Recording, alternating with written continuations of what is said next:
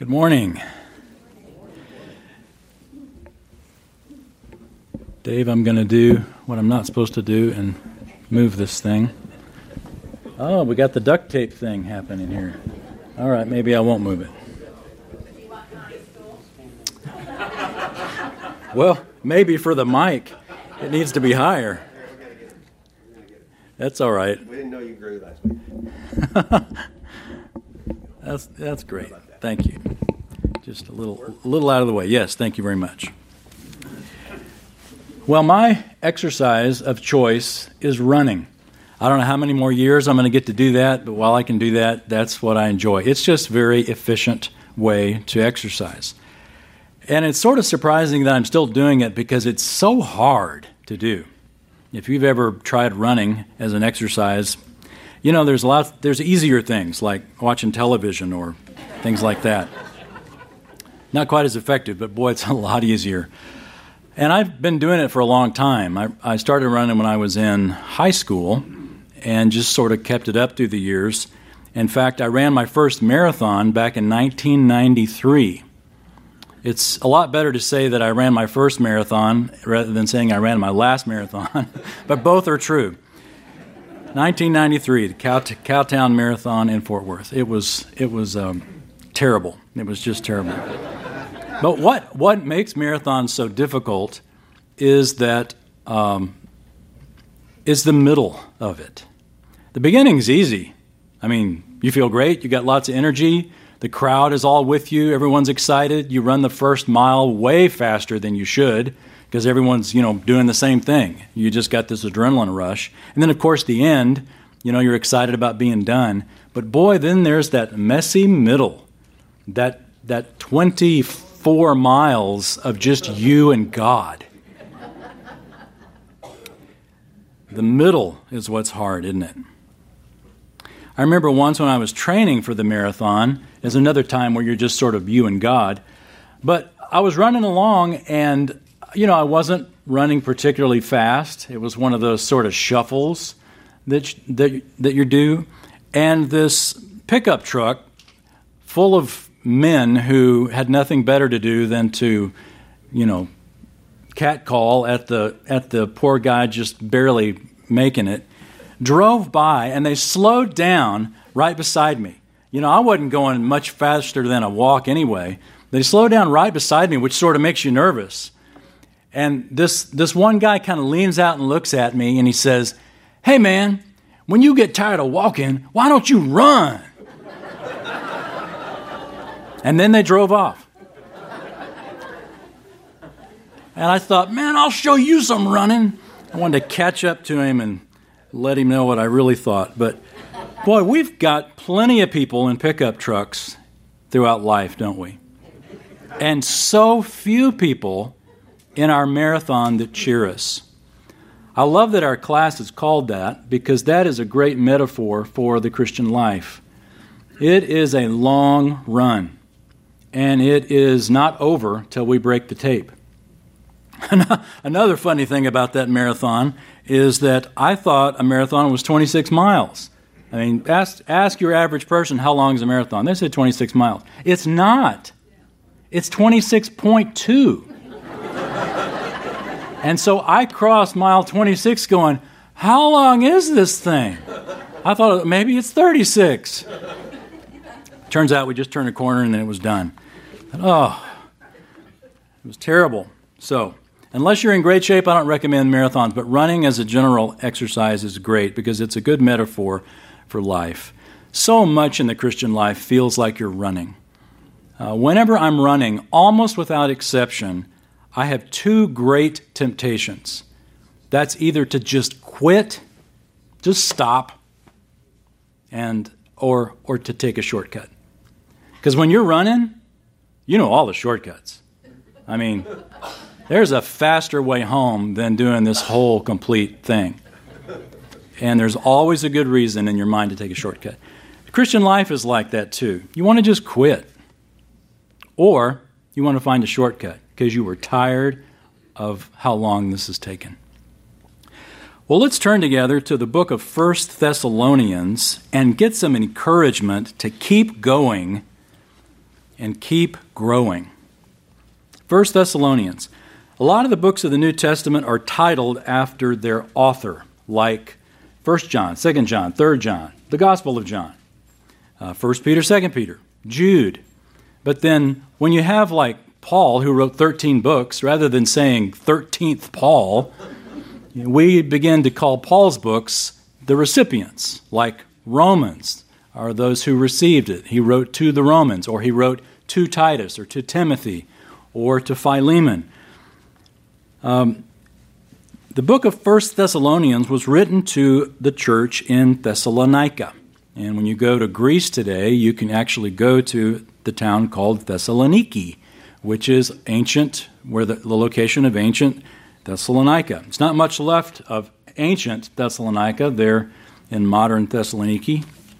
It's basically a little bit of ruins the size of a football field you look at, and that's it. But in Paul's day, this was a significant city. And now that you've got your place in 1 Thessalonians, turn back, keep your finger there, turn back to the maps, and let's look at where this happened.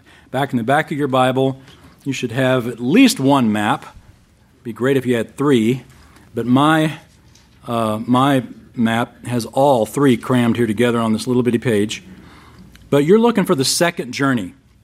And so if you look at the journeys of Paul there, look, you can see where all the arrows go, and look at sort of the top left where it sort of peaks there, and you should see the areas of Philippi and Thessalonica. Do you see that up at the top? Well, find whatever arrow represents the second journey. And if you can't find that arrow, we'll just walk through it real quick. But remember, the second journey, Paul began there in modern Turkey on the right, and then got the vision of the Macedonian man, and Troas, you can see Troas there. They crossed over and landed at Neapolis, and then they had a short walk to Philippi. And Philippi, you remember when we looked at the book of Philippians a couple weeks ago, Philippi is where the first convert of Europe occurred, when Lydia trusted Christ. And we didn't get into it, but if we were to read from Acts chapter 16, Paul was persecuted there, and Paul and Silas, and so they left. And when they left, they passed through Amphipolis and Apollonia and came to Thessalonica. In Thessalonica, they were able to share, but then they were run out of town there as well. And then from Thessalonica, they went to Berea. And then at Berea, if we were to read in Acts chapter 17, Paul left Timothy and Silas at Berea and actually sent Timothy back to Philippi to check on everybody, to make sure they were okay, because they were run out of town, and Paul wanted to make sure that the Christians were still walking the walk and still believing everything that Paul said. And Paul, on the other hand, was ushered down to Athens. So you can see Paul goes down to Athens at the south there. And Acts 17 says that while he was waiting on Timothy to come, Paul preached there in Athens to the philosophers on Mars Hill. And then Timothy comes.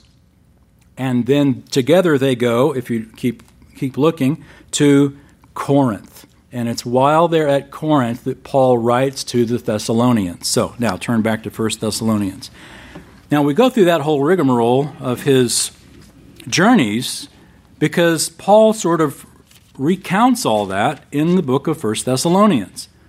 We've said it before, but let's just repeat it real quickly because it's helpful, especially when we start a new journey here. Paul had 3 missionary journeys, and he wrote several books on each journey, or throughout the journeys. So the first missionary journey, he wrote 1 book, which was Galatians. The second missionary journey, which we just sort of followed, he wrote 2 books, 1st and 2nd Thessalonians. And one just boom, boom, right after the other. And then the third journey, of course, he wrote 3 books, and in Rome he wrote 4 books, as we've talked about.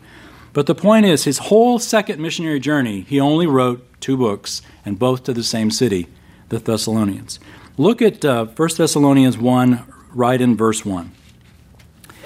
Paul and Silvanus, or that's also Silas, and Timothy, to the church of the Thessalonians in God the Father and the Lord Jesus Christ, grace to you and peace. We give thanks to God always for all of you, making mention of you in our prayers.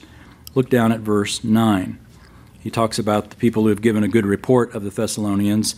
They themselves report about us what kind of a reception we had with you, how you turned to God from idols to serve a living and true God, and to wait for his Son from heaven, whom he raised from the dead, that is, Jesus, who rescues us from the wrath to come.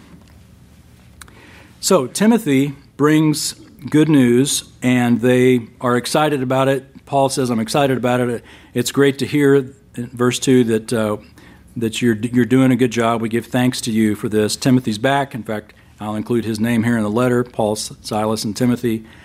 And then in verse 9, he basically says, he summarizes what's true of them, of the Thessalonians. You turn to God from idols to serve a living and true God, and to wait for his Son from heaven. And in that summary, we essentially also have the summary of our lives. Notice the specifics here. You turn to God from idols to do two things. First, to serve a living and true God, and second, to wait for his Son from heaven. To serve, to wait. To serve God, to wait for Christ. That's the summary of our lives right there, isn't it? This is what we're to do. We are here. We have turned from the world. We have turned from idols to serve the one living true God. And while we're doing that, we've got two things to do: to serve and to wait. To wait for Jesus. And what is Jesus going to do? What are we waiting for Jesus to do? We're told at the end of verse 10, Jesus rescues us from the wrath to come. Now, we'll see more about that here in just a little bit, but this is something that we're waiting on. We're waiting on Christ for something. He is going to rescue us from the wrath to come. So, we won't read chapters 2 and 3, but if we were to get into the details of it, we'd see that Paul reminds them of the events of the second missionary journey. And you just walk down through there, you can almost have Acts chapters 16 and 17 and 1 Thessalonians 2 and 3 right there side by side, and just sort of track along. You can see what Luke is saying happened in the book of Acts. Paul is recounting all of that here, or some of that, here in 1 Thessalonians 2 and 3. And then in chapter 3, look down at verse 6 and 7. Let's pick it up there and read a few verses here. Verse 6, but now that Timothy has come to us from you and has brought us good news of your faith and love, that you always think kindly of us, longing to see us just as we also long to see you. For this reason, brethren, in all our distress and affliction, we were comforted about you through your faith. So, Timothy brings the good news. They haven't, gone astray. Even though Paul is not there, God is with them, and they've stayed faithful. They were living the Christian life. And Paul says, I am encouraged. And boy, that is encouraging, isn't it? Not just the Thessalonians. I mean, that's great, but we can't really connect with them. Think about the people in your life that when you hear, maybe you haven't talked to them in a while, or maybe today's your first time in a year to see somebody who's not been in class or whatever, and what do you know? They're still walking with God. That's great. When family and friends indicate that they're walking with the Lord, with your kids or your grandkids or friends you haven't seen in a while, boy, there is nothing more encouraging to hear that someone else is doing the hard work of the Christian life right alongside you. It's wonderful. Think of what John writes in I think it's 1 John. He says, I have no greater joy than to know that my children are walking in the truth. For that he meant his disciples, but that also works for us. Well, I tell you, there's no greater joy to know that for Kathy and me to know that our daughters are walking with God. Anything else can happen, and that is such a big help. So Paul says we're encouraged by this, and notice it's sort of an under-the-table application, but Paul affirms them in this. That's a great application for us. You see somebody walking with Christ, tell them how much you appreciate that. Tell them how much that you're encouraged by their faithfulness. Because, boy, we need examples of people who are faithful. And to see somebody who is walking with the Lord and affirming them, Be an encourager. Don't be the guys in the pickup. You know, we think we are doing somebody a favor by pointing out their faults. You know, they're probably aware of them because that pickup is full of people eager to tell you what you're doing wrong. There wasn't anybody in the pickup saying, "Go, Wayne, you can do it. Keep running. We're going to drive off, but I'll tell you, I'll be thinking about you." Not one. They drove off laughing at me. Right? Right. Don't be that person. Be an encourager. Find something that you can encourage somebody for. They need to hear it. They don't hear it often enough. So look at chapter 4, very first verse. Paul writes, "Finally then, brethren, we request and exhort you in the Lord Jesus that as you received from us instruction as to how you ought to walk and please God, just as you actually do walk, that you excel still more. For you know what commandments we gave you by the authority of the Lord Jesus."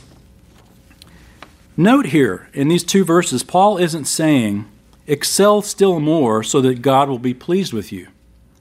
He says, you receive the instruction how you ought to walk and please God, just as you actually do walk. You are already pleasing God with your walk. But then he also adds, excel still more. Even if you are walking with Christ in a perfectly faithful way, excel still more, Paul says. Grow. Be committed to a lifetime of growth. He says God is pleased. You're walking in a manner that pleases God. Paul had told them you're doing great. He affirms them. He says, fantastic. Now, excel still more. Don't be content with where you are. And there's principle number 1. If I could word it this way, the first principle we can pull from the text today is that our serving and waiting for Christ includes a commitment to continual growth. Our serving and waiting for Christ includes a commitment to continual growth. Paul said that that they had turned to God from idols to serve Him and to wait for Him, and then Paul challenges them, be committed to continual growth. Our serving and waiting for Christ includes a commitment to excelling still more. Paul told them, you know the instruction, I've given it to you.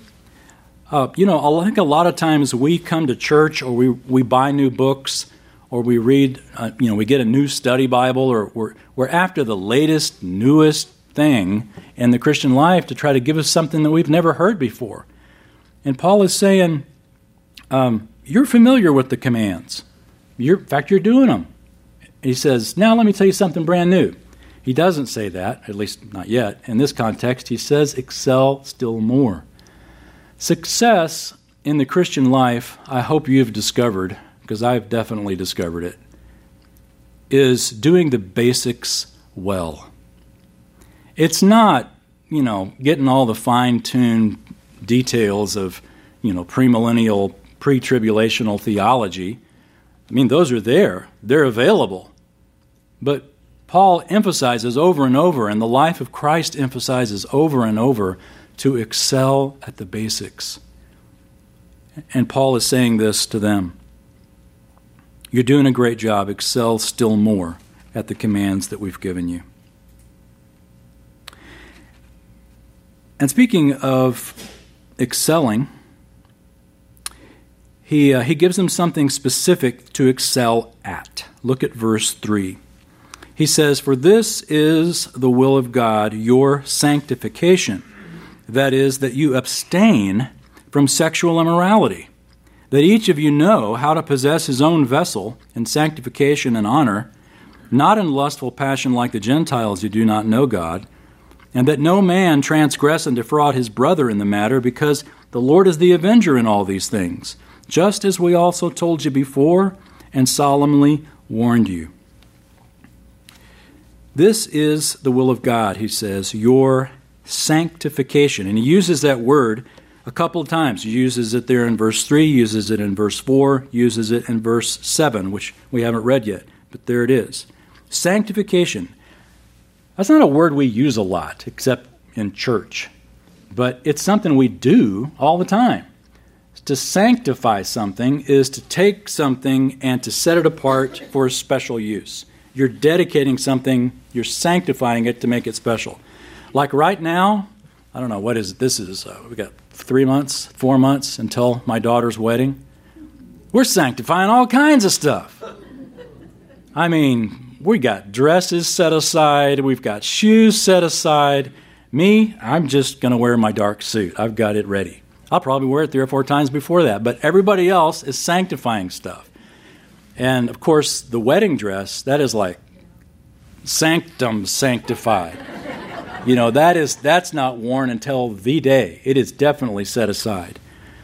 Can you think of a more... I won't even get to it. I was going to say, talk about something financial in regarding to that wedding dress. But I'm not going to go there.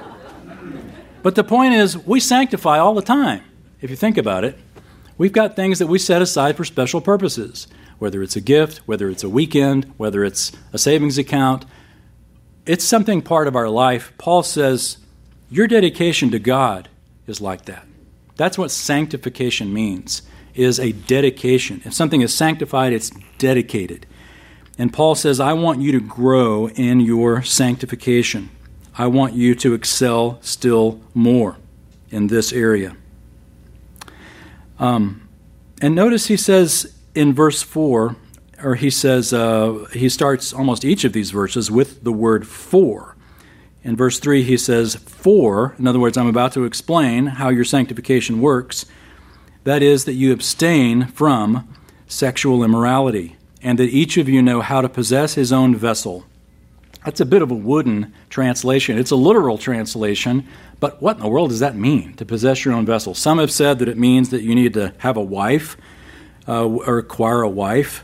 The New International Version gives a translation which is really more of a paraphrase, or you might say it's an interpretation of it, that I think I agree with. It basically says that each of you should learn how to control his own body in a way that is holy and honorable, not in passionate lust like the heathen who don't know God.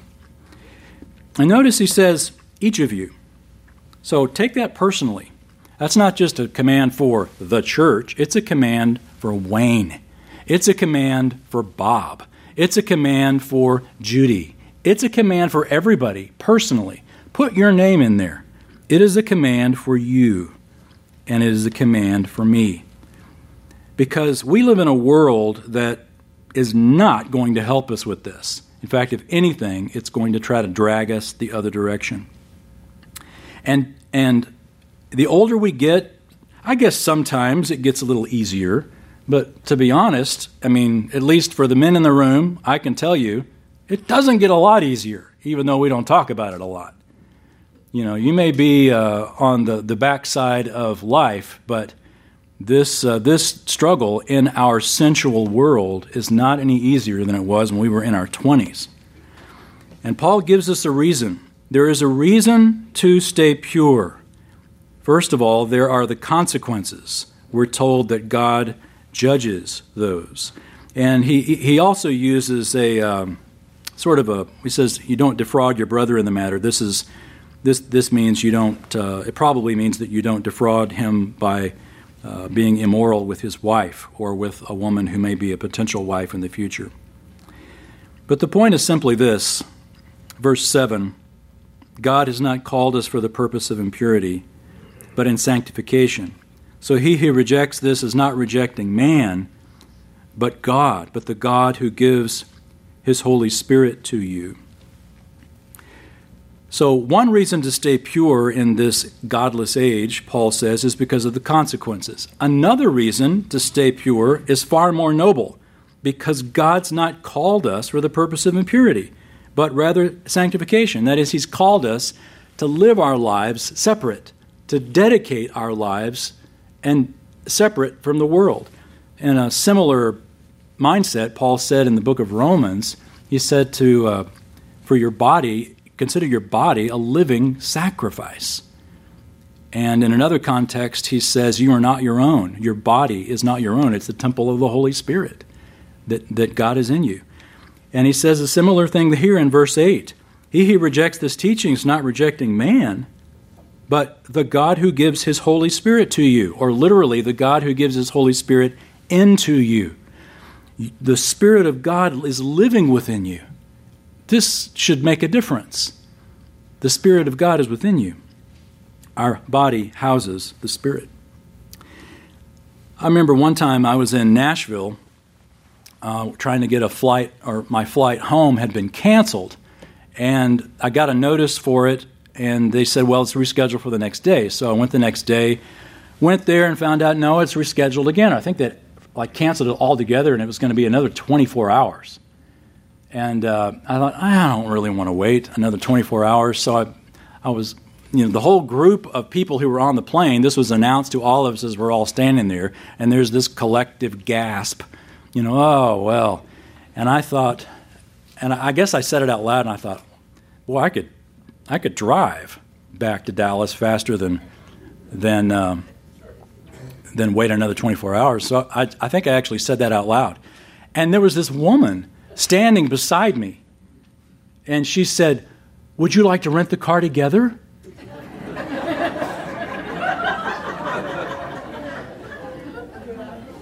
I said, no. I said, first of all, I'm married, and second of all, no. So anyway, and then she began working at some other angle. But I just thought, this is either a person who has no discretion or just, I don't know what it was. But there's this mindset that, heck, this is the 21st century. Propriety is not important. This is a message, as Paul says, that we need it as much today as we needed it 20 centuries ago when the ink was dripping wet. In fact, the ink on our Bibles is like it's dripping wet. It is so relevant to the human condition and the human fault that we're struggling with. Purity, sexuality, including sexual orientation, is not the standard of man.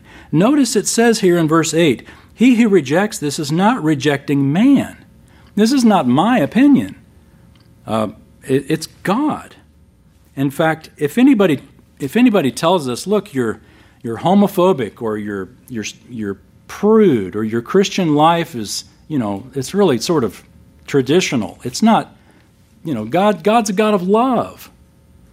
So, well, the God you're referring to actually wrote some stuff down, and here it is. And I'll tell you what. This is what we have a problem with. It's not me. It's this. In fact, I've got problems with it too. But I'm willing to say this is the Word of God, and even though I may not like it at times, it's what we're called to. It's a standard that is higher than us. And if we didn't need it, if we didn't need to have a standard that was higher than us, we wouldn't need the Bible. If we could get into heaven just our own way, then we wouldn't need the Word of God. It's a lifetime assignment to grow. And so Paul says, excel still more. Speaking of excelling, look at verse 9. Here's another area that we can grow in. He says, now as to the love of the brethren, you have no need for anyone to write to you, for you yourselves are taught by God to love one another. For indeed you do practice it toward all the brethren who were in Macedonia. But we urge you, brethren, to excel still more, and to make it your ambition to lead a quiet life, and attend to your own business and work with your hands, just as we commanded you, so that you will behave properly toward outsiders and not be in any need. So, Paul commends them again. Notice he is encouraging them. He says, you're doing a great job. He says, the love of the brethren, verse 9, you don't need me to write to you about it. You're doing a great job. But then verse 10, he says, but now, excel still more. It's very much the same thing he did up in verse 1. He says, you're doing a great job with it, but excel still more. Don't just consider yourself content with where you are, but excel still more.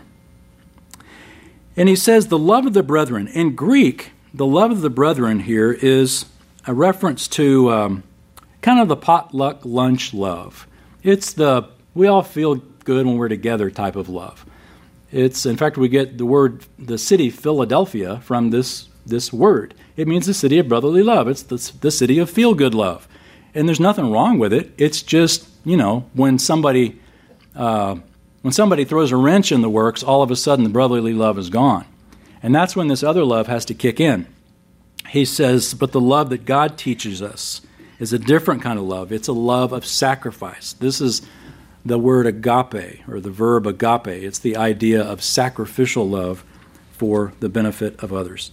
Now, keep your finger here in 1 Thessalonians, if you would, and turn back to the left to John chapter 13. John 13.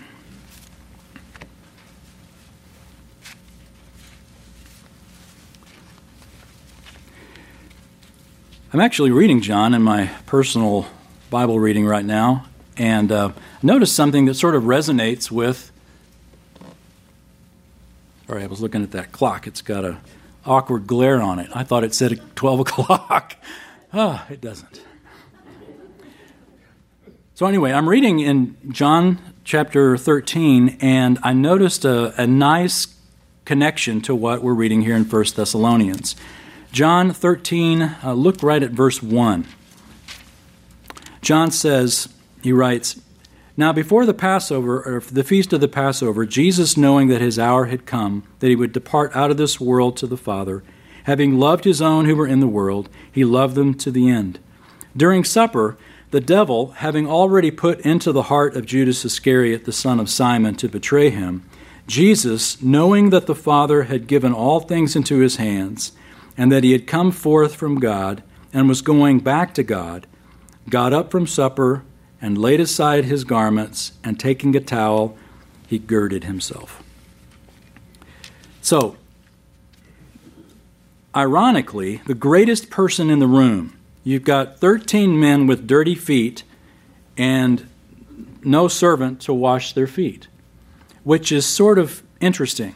Because remember when Jesus had sent Peter and John to go check out, the upper room, what did he tell them to look for? You're going to find a man carrying water, and he will show you where the upper room is. So this is probably a servant. But when it's time for everyone to show up that night, the man with the water just isn't there. I wonder if Jesus arranged that. I don't know. Maybe he did. But for whatever reason, the propriety for a wealthy home was not followed. It's like, this almost looks like it was done on purpose. Jesus gets up, does the work of a menial servant, and begins to wash feet. How did he do that? Why did he do that? The text tells us 3 reasons that we just read. Look at them again, verse 3. Jesus, knowing, here's number 1, the Father had given all things to his hands. Then second, that he had come forth from God. And third, that he was going back to God. Those 3 things. First of all, knowing the Father had given all things into his hands. This is the role that God had given Jesus. He knew it. He knew what his role was. He was confident in that. Second, that he had come forth from God. He had a relationship with the Father that was absolutely secure. He knew this. And then finally, that he was going back to God. He had a hope. He knew exactly where he was going. Jesus had a confidence in his role, in his relationship, and in his hope. Therefore, verse 4, he got up from supper, laid aside his garments, and washed feet. Christ was so confident in who he was, his role, his relationship with the Father, and in the hope of where he was going, that he could serve without any chink in his reputation or his ego. He could serve confidently because he knew nothing is taken from me by me being a servant. And then he therefore becomes our model as well. Because each of those things is true of us as well. We have a role, we have a relationship with the Father, and we have a hope of where we're going. So we can serve, because none of those things, which are really all that matter, can ever be taken from us.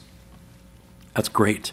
Look down at verse 34, same chapter, John 13:34. Of course, there's a lot more said prior to this, but he says this, "A new commandment I give to you, that you love one another, even as I have loved you, that you also love one another. And then he begins to tell them, I'm leaving, and they get upset about that. And then look at chapter 14, verse 1. He says, do not let your heart be troubled. Believe in God. Believe also in me. In my Father's house are many dwelling places. If it were not so, I would have told you. For I go to prepare a place for you. If I go and prepare a place for you, I will come again and receive you to myself, that where I am, there you may be also. So, get the big picture. He's commanded them to love one another. He has modeled serving others. And he has done that because he has a hope in where he's going. So, those things we saw in 1 Thessalonians as well, which we'll look at when we turn back there. But notice what Jesus is promising them. The hope, he sort of expands on it. What's the hope? He says, I'm going away. But actually that's good news, because I'm going away to prepare something. I'm going away to prepare a place for you. And the word that he uses here, when he talks about a place for you, or many dwelling places in my Father's house, is actually the word that refers to those rooms that were around the temple. It's like I'm going to prepare one of these rooms around the temple. It was really kind of an apartment, which is interesting when you think about we're going to die and go to heaven and live forever in an apartment. But what's that? The mansion, well, it's sort of, I guess, part of that. In my Father's mansion are many apartments. Whatever it is, it's going to be great. But Jesus says, look at the details here. He notes, I am going to my Father, that is, to heaven, to prepare a place for you. The only concept of the future that the disciples had in regard to the Messiah was the kingdom, the physical kingdom of God on earth. And so he basically tells them, look, we're going to take a parenthesis in the kingdom of God. That's what you're after. But in the meantime, let me give you some hope. I'm going to heaven, to my Father, and I'm going to prepare a place. And then he says, I'm going to come and get you and take you to be where I am. So this is a promise, a prophecy of coming to get his people and going back to heaven. It is not a prophecy of coming and reigning on earth for 1,000 years. That's later. That's what we call the second coming. This we have affectionately termed the rapture. They never heard of the rapture before. In fact, this is the first time in the whole Bible that the concept of the rapture is introduced. And of course, so much is flying by them that they don't make the connection until later. But it's recorded here for us to understand. So, flip back to 1 Thessalonians, and let's tie up this rag rug. Paul is saying the same thing in 1 Thessalonians.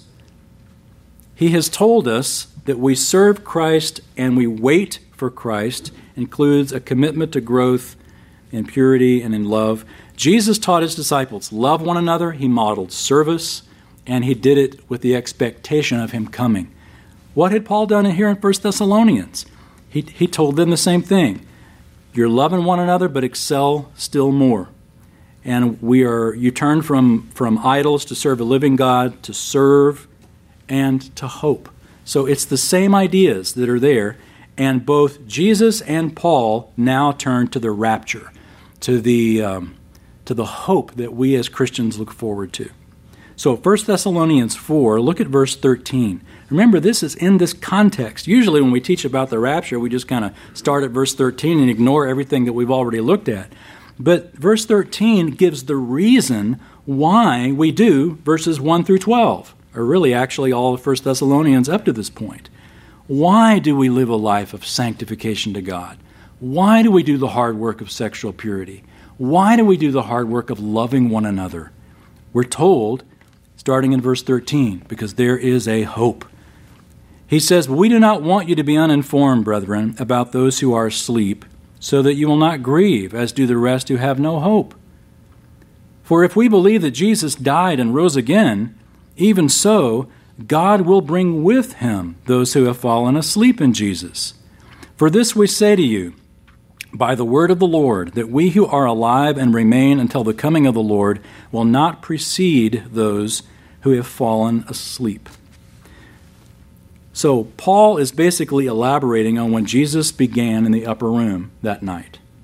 Particularly, he notes what's going to happen to those believers who died before the Lord comes. We're given a hope here.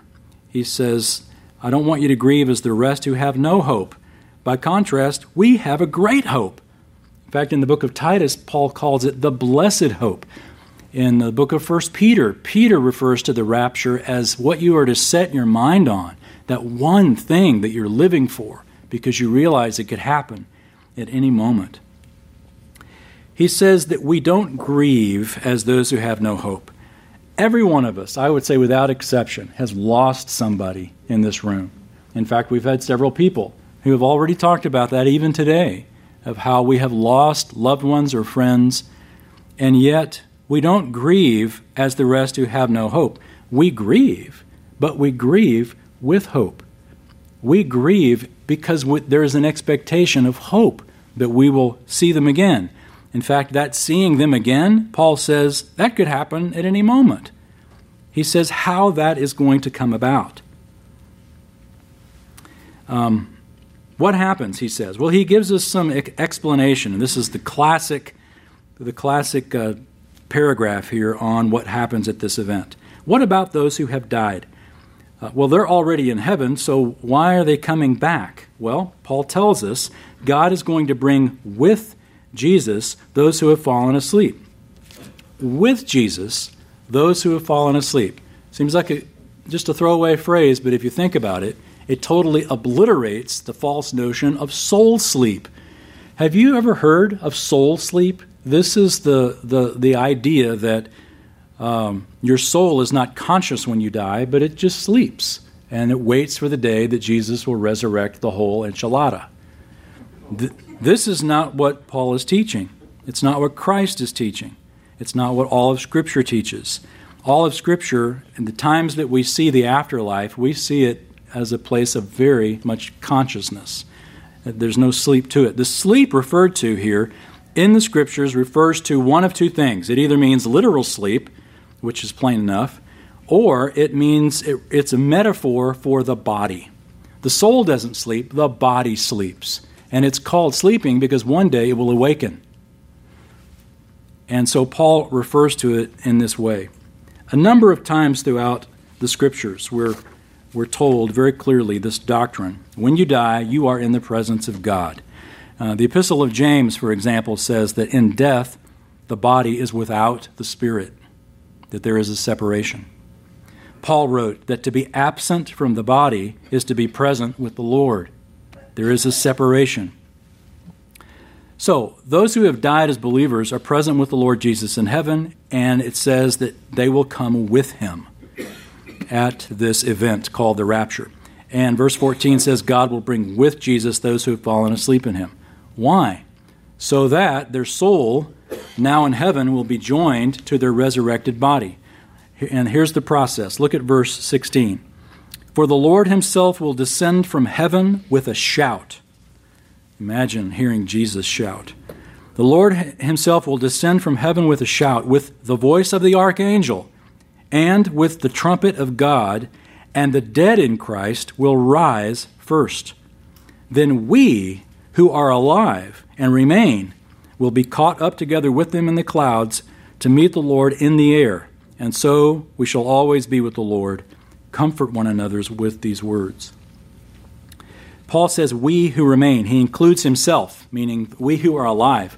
And that also shows that Paul expected it could happen at any moment, that there's nothing else that we're waiting on. We're not waiting for a blood moon. We're not waiting for some political event. We're not waiting for the Middle East to finally calm down. We're not even looking for the face of some saint in a taco. We are waiting on nothing but Jesus. And we're told that it could happen at any moment. Paul expected it in his lifetime, potentially. We who are alive, he says, and be caught up together in the air. It's imminent. So here's the second principle. Number 2 is this, that our commitment to continual growth and serving others stems from our eager hope of Christ's coming. How do you keep going when you want to quit? You're in the middle of the run and a truckload of hecklers has just left you and you are deflated. How do you keep going? How do you keep running in the marathon and not just quit or take a shortcut or listen to the voice of the enemy that tells you all kinds of lies? How do you do it? Paul says, we comfort one another with these words, verse 18. You encourage one another with these words, that there is a hope that at any moment there is this eager expectation that we will be with the Lord forever. And it can happen. Notice it says, if we believe, verse 14, Jesus died and rose again. Now, we believe that, don't we? Yes, we do. In fact, you could even translate it, since we believe. Even so, God will bring with him those who have fallen asleep in Jesus. If we believe one, we believe the other. If we believe Jesus' resurrection, we believe our resurrection. And that's what this passage is teaching. But notice it says the dead in Christ will rise first. I've often wondered, whenever you pass a cemetery, just kind of look at it. I thought, it'd be really cool, wouldn't it, to be standing there in a cemetery at the rapture? I don't know how much they rise first, whether it's a millisecond or whether it's like a good 15 minutes. But boy, that would be really, really good to see, wouldn't it? Just be careful where you're standing when you're in the cemetery. You don't want to be right on top of somebody. We get our word rapture from the Latin translation that means to snatch away. The word rapture actually connects to that Latin translation. But some people say, the rapture is not taught anywhere else in the Scripture.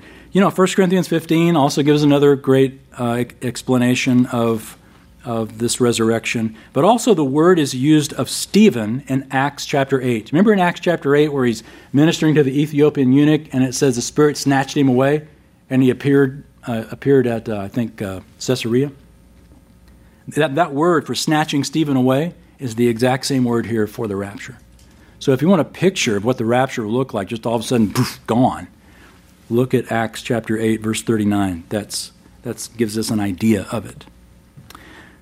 So there's comfort in this time. Comfort one another with these words.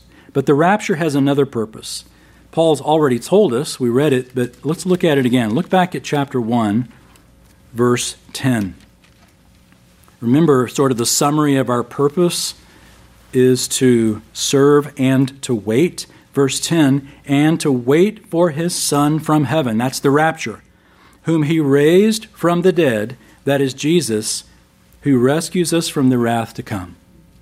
So see, the rapture isn't just to take us to heaven to have a great time, though that will indeed happen. But the rapture's purpose is to rescue us from the wrath to come. Because as soon as the rapture happens, there is this little matter of about 7 years called the day of the Lord begins, where we call it the tribulation. And most of the book of Revelation outlines the terrible events that will happen on planet Earth as a result of these 7 years. And we're told that Jesus rescues us from the wrath to come. Also look at chapter 5. You see this repeated again. Chapter 5, look at verse 9. Chapter 5, verse 9, Paul writes, "For God has not destined us for wrath, but for obtaining salvation through our Lord Jesus Christ, we who died for us, so that whether we are awake or asleep, we will live together in him. Therefore encourage one another and build one another up, just as you also are doing." Same idea. And this wrath, in context, is the day of the Lord. Now, in 2 Thessalonians, Paul gets into a lot more details because someone had snuck in and told them, but you missed the rapture. Or more probably, what they were told was the day of the Lord's already started. And they're like, but I thought Paul said the rapture is going to come first. And so they were confused. So he writes 2 Thessalonians to help clear that up. But he says the doctrine clearly here, that Christ takes us out of the way so that we escape the wrath to come. Jesus said, don't let your heart be troubled. This is good news. I saw a cartoon, a Frank and Ernest cartoon that says that shows this shabby, crazy-looking prophet guy holding up a sign that says, "The world ends soon." And somebody comes up next to him and says, "So what's your point?" Isn't that a great question? So what? The world ends soon. So what? Well, so what is that if you knew the future, and for example, if you knew the future of the stock market in a month, we could all make a killing if we knew it. Knowing the future benefits you, is the point. And Paul gives us this insight to encourage us to walk faithfully. So, how do you keep going when you want to quit? When you're in the marathon of life, how do you keep going? How do you keep growing? Have a commitment to continual growth and serving others that stems from your hope that you know Christ is coming, and he could come at any moment. Let's pray. Our Father, the psalmist asked the question we can relate to so easily.